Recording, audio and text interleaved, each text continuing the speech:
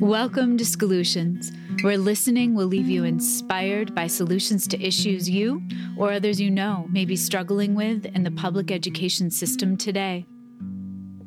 Hello, I am Olivia Wall, and I am humbled to have two magnificent women as guests today. Toni Cameron has come to know mathematics deeply through her work as co-director of Mathematics in the City with Catherine Fosno, as well as her previous work as a co-director of Metamorphosis Teaching and Learning Communities with Lucy West. Both of these experiences led to co-founder and CEO of Reimagine Teaching, a coaching community devoted to transforming teaching and learning and education. Renee McShane has been a building-level coach with public and private organizations for nearly 20 years. Her path crossed with Toni at Math in the City and Metamorphosis. Currently, Renee is the co-founder and chief operating officer of Reimagine Teaching. Toni Cameron has numerous publications, 19 to be exact, 2 currently most in use, her book, Early Childhood Math Routines, Empowering Young Minds to Think, as well as Agents of Change, How Content Coaching Transforms Teaching, which was co-authored with Lucy West. Welcome, ladies. I am thrilled to have you today, and one of my favorite questions to ask guests is who has been an inspiring educator in your life? Toni, do you want to kick it off? Sure. That's such a challenging question because there's so many people. I was thinking about my uncle Tony, my namesake. He was someone that taught me things that I think are really important: to value other human beings, to be able to listen to other people, to always be learning and to be humble in your learning, and to be gentle with other human beings. So when I think about education, there's the content piece of education, but then there's the piece of education that makes you a better human being. So when I think of the person that probably inspired me the most when I was young, it was my Uncle Tony. Renee, how about you? Well, I would say if I think about as a parent, I'm inspired by educators. And even in my young self, I think the common thread has always been passion. After I get home from those back to school nights, I have my list of who I think are going to be the ones that are going to be standouts for my kids. And we compare notes.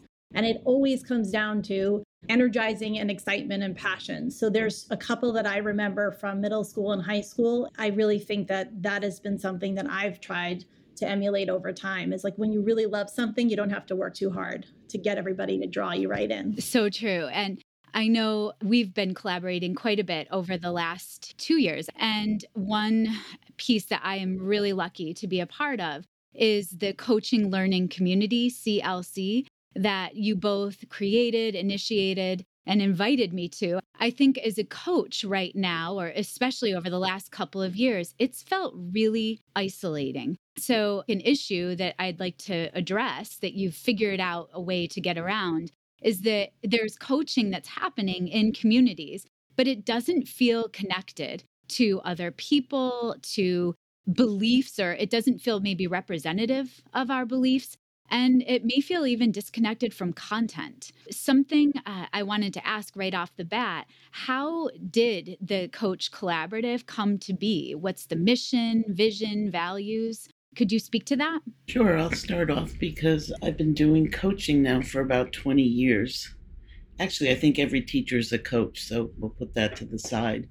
But it started probably around 2003, 2004, when New York City changed curricula, and then they had coaches in every school. And it was like, hey, you're a coach.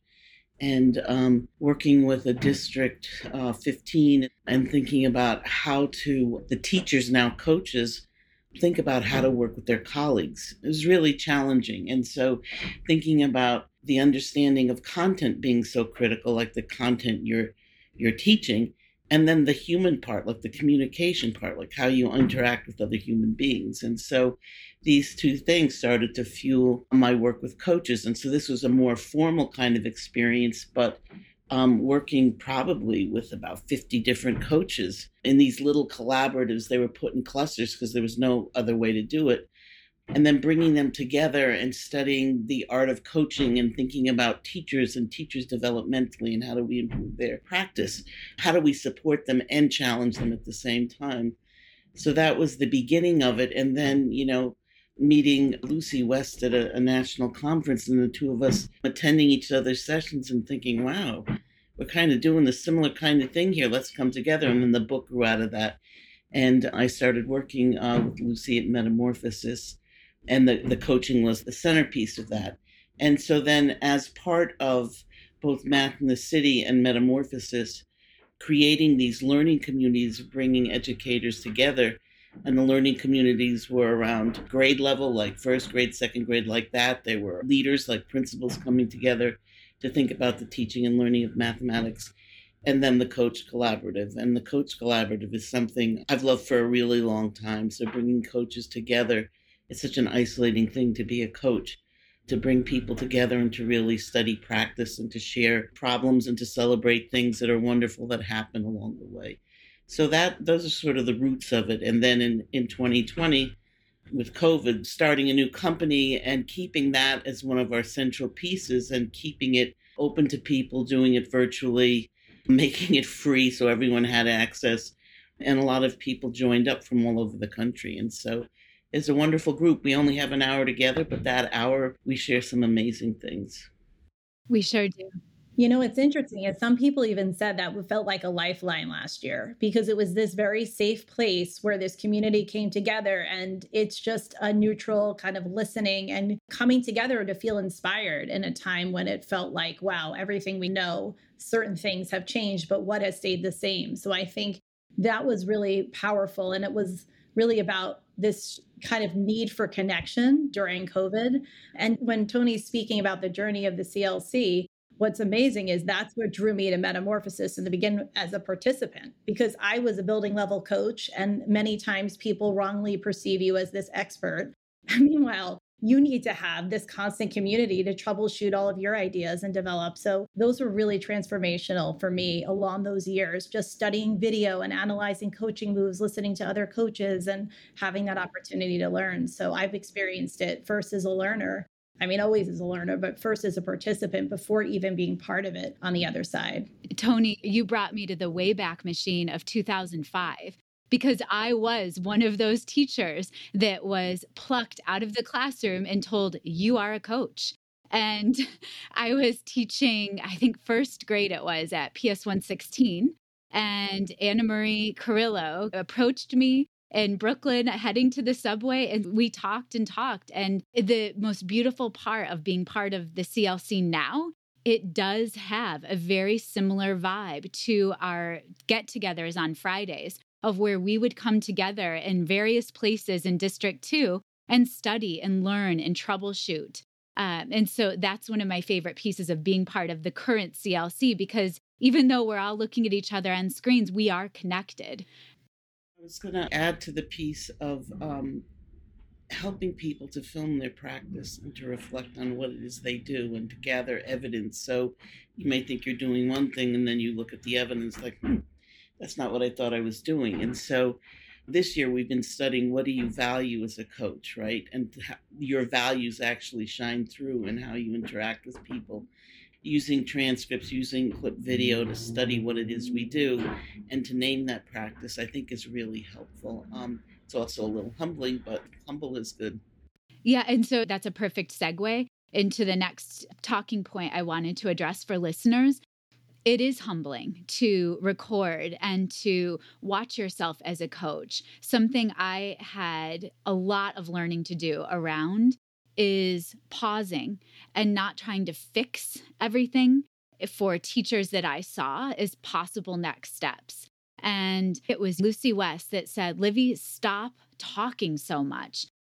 And boy, did I go home that day and really think about it. And now I have a podcast. But I think that the irony, Lucy said, when you think you want to solve the world's problems, instead ask a question. Pause and ask a question. It was really good coaching advice. And I think that watching ourselves, when I looked back at videos and then had the horrible moment of transcribing a conversation as a coach and seeing how unbalanced it was, just like we look at teacher-student voice in classrooms, we're facilitators, right? So it's not just recording yourself, the transcription and looking at the balance of voices.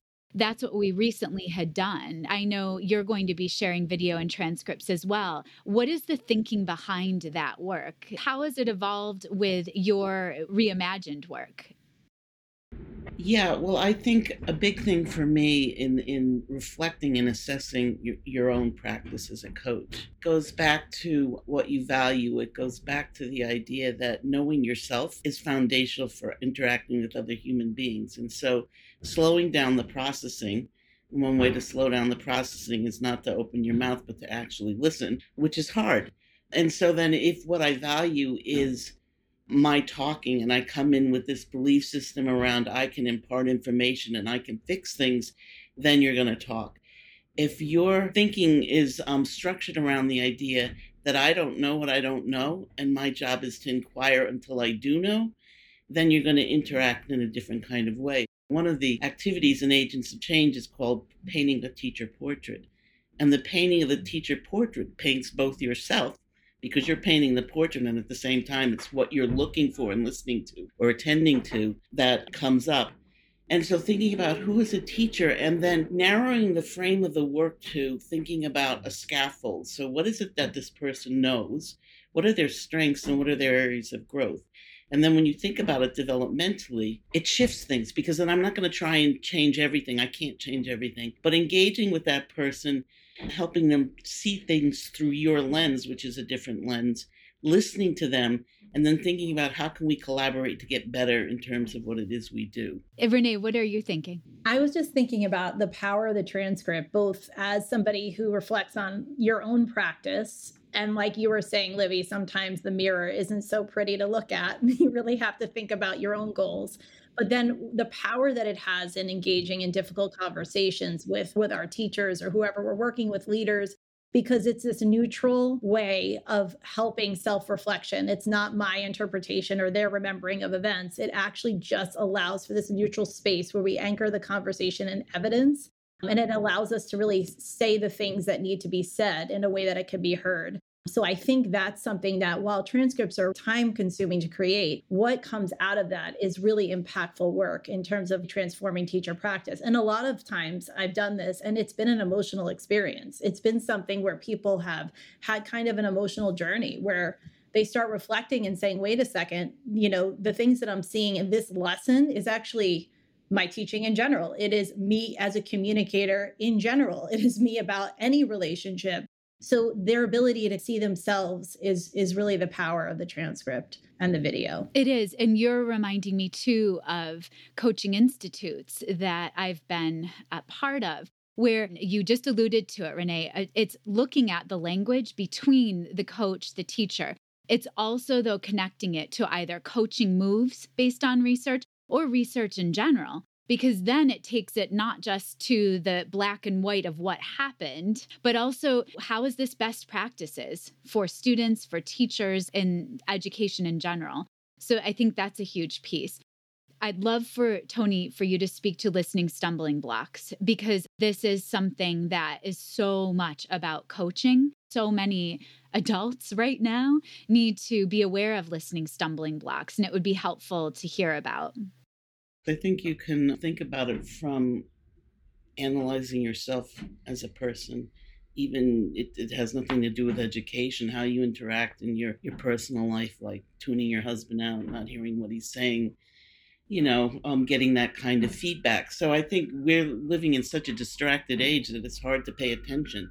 And so trying to be centered, trying to center yourself around what's happening, do I understand what's happening, and staying focused is probably the hardest thing. And so the stumbling blocks come from wanting to fix something, from thinking you know something, from thinking you know more, from judging the person or, minimalizing them in some way because of how they speak or that you don't agree with their belief systems or whatever. The act of humble listening is the act of respecting each individual as an individual and trying to know them without judging them. And then there's tools you need, like how you question people. Sometimes we don't hear ourselves, I've gotten into trouble questioning people where it can feel like an attack.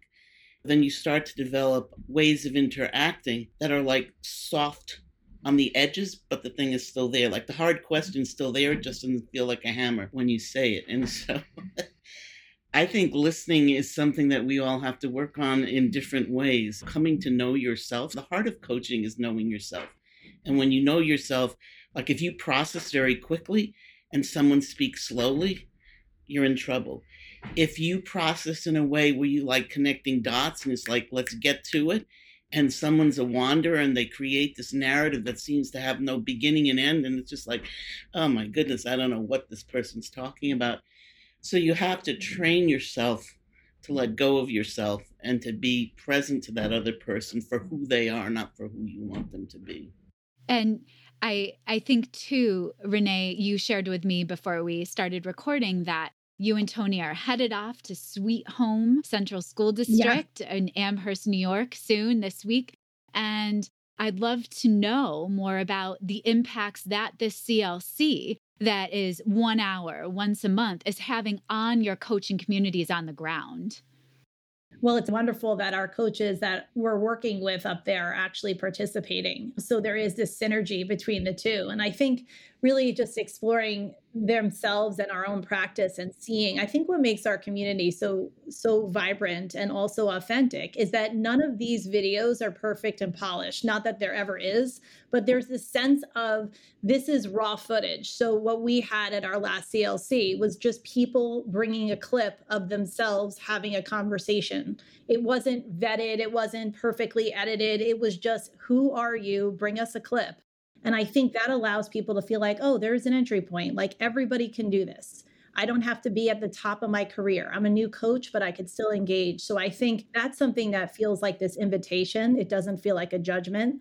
And I think that that whole feeling of mindset is really what we love so much about the coaches that we work with, is that they're willing to study their practice. And it really feels like a genuine collaboration where we're learning as much as they are in terms of our own coaching and our own lesson design. So that really feels like the best combination is when we actually get to see our coaches in their environment, working in their communities, working on those goals. So we are really excited to head back up there for that reason. Yeah. And Livy, one model we use is called coaching the coach. And so for newer coaches, being coached as a teacher, right, with you plan the lesson with them, you co-teach the lesson with a group of students and you debrief it. So you're the coach, they're the teacher. They take that same lesson and take a classroom teacher and coach that lesson. They plan with the teacher, they co-teach, they debrief, and you're coaching into it. So the conversations are around, what did it feel like for you as a teacher as I was probing your ideas, as I was tweaking things, as I entered into your lesson in the classroom? As, you know, I challenged you maybe in the debrief, because you need the tools as a coach to be able to nurture and challenge, and you keep going back and forth like that. And then to actually experience being coached as a coach, because now I'm then giving feedback to them as a coach, and that feels different as well, because I'm seeing things maybe differently than they are. But it's a really powerful model, and I'll say for all the people I've felt most successful with as a coach, it's because we've allowed ourselves the time to slow down and think about, what is this thing coaching? And I think for the group in Sweet Home, one of the things that's been powerful for them in their feedback to us has been the idea that we are all learning together. There's no hierarchy.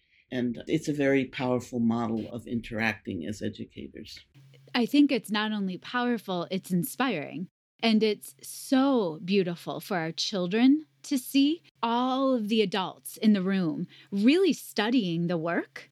And I find it's a unifying force in my darkest days of coaching, when we reminded ourselves it's not about us so much as it's about children and the work. And then how are we going to really be reflective of who we are in service of that collaboration? Because we don't all agree. And there are many difficult conversations that happen in coaching, but it's so worthy of our time if it's always grounded in our children and what's best for them. I cannot thank you both enough for being guests on the show. We have many future episodes ahead. We're trying to think of literacy and mathematics connections, so many more conversations to be had and shared. Thank you for this small nugget of goodness. Thank you, ladies. Thanks for having us. Thank you.